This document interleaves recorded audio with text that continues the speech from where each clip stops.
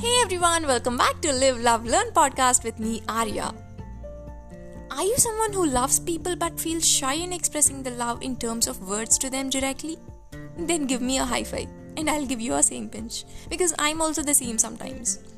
We receive most of the love from very close people, be it mom, dad, siblings, cousins, family members, close friends, and all.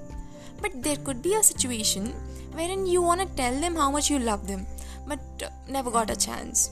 So if you feel a little weird or shy to express your feelings towards your loved ones directly, then do send me a voice recording on how much you love them or the memories you have with them or whatever you want to tell them since years or something like that.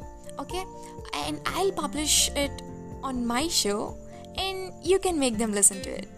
Of course, you might think you can send the audio file through WhatsApp or something, but if you want to do it a little different, you can send me and it could be heard by your loved ones on Spotify, and I think they'll feel even more special when they listen to the audio on Spotify or Anchor.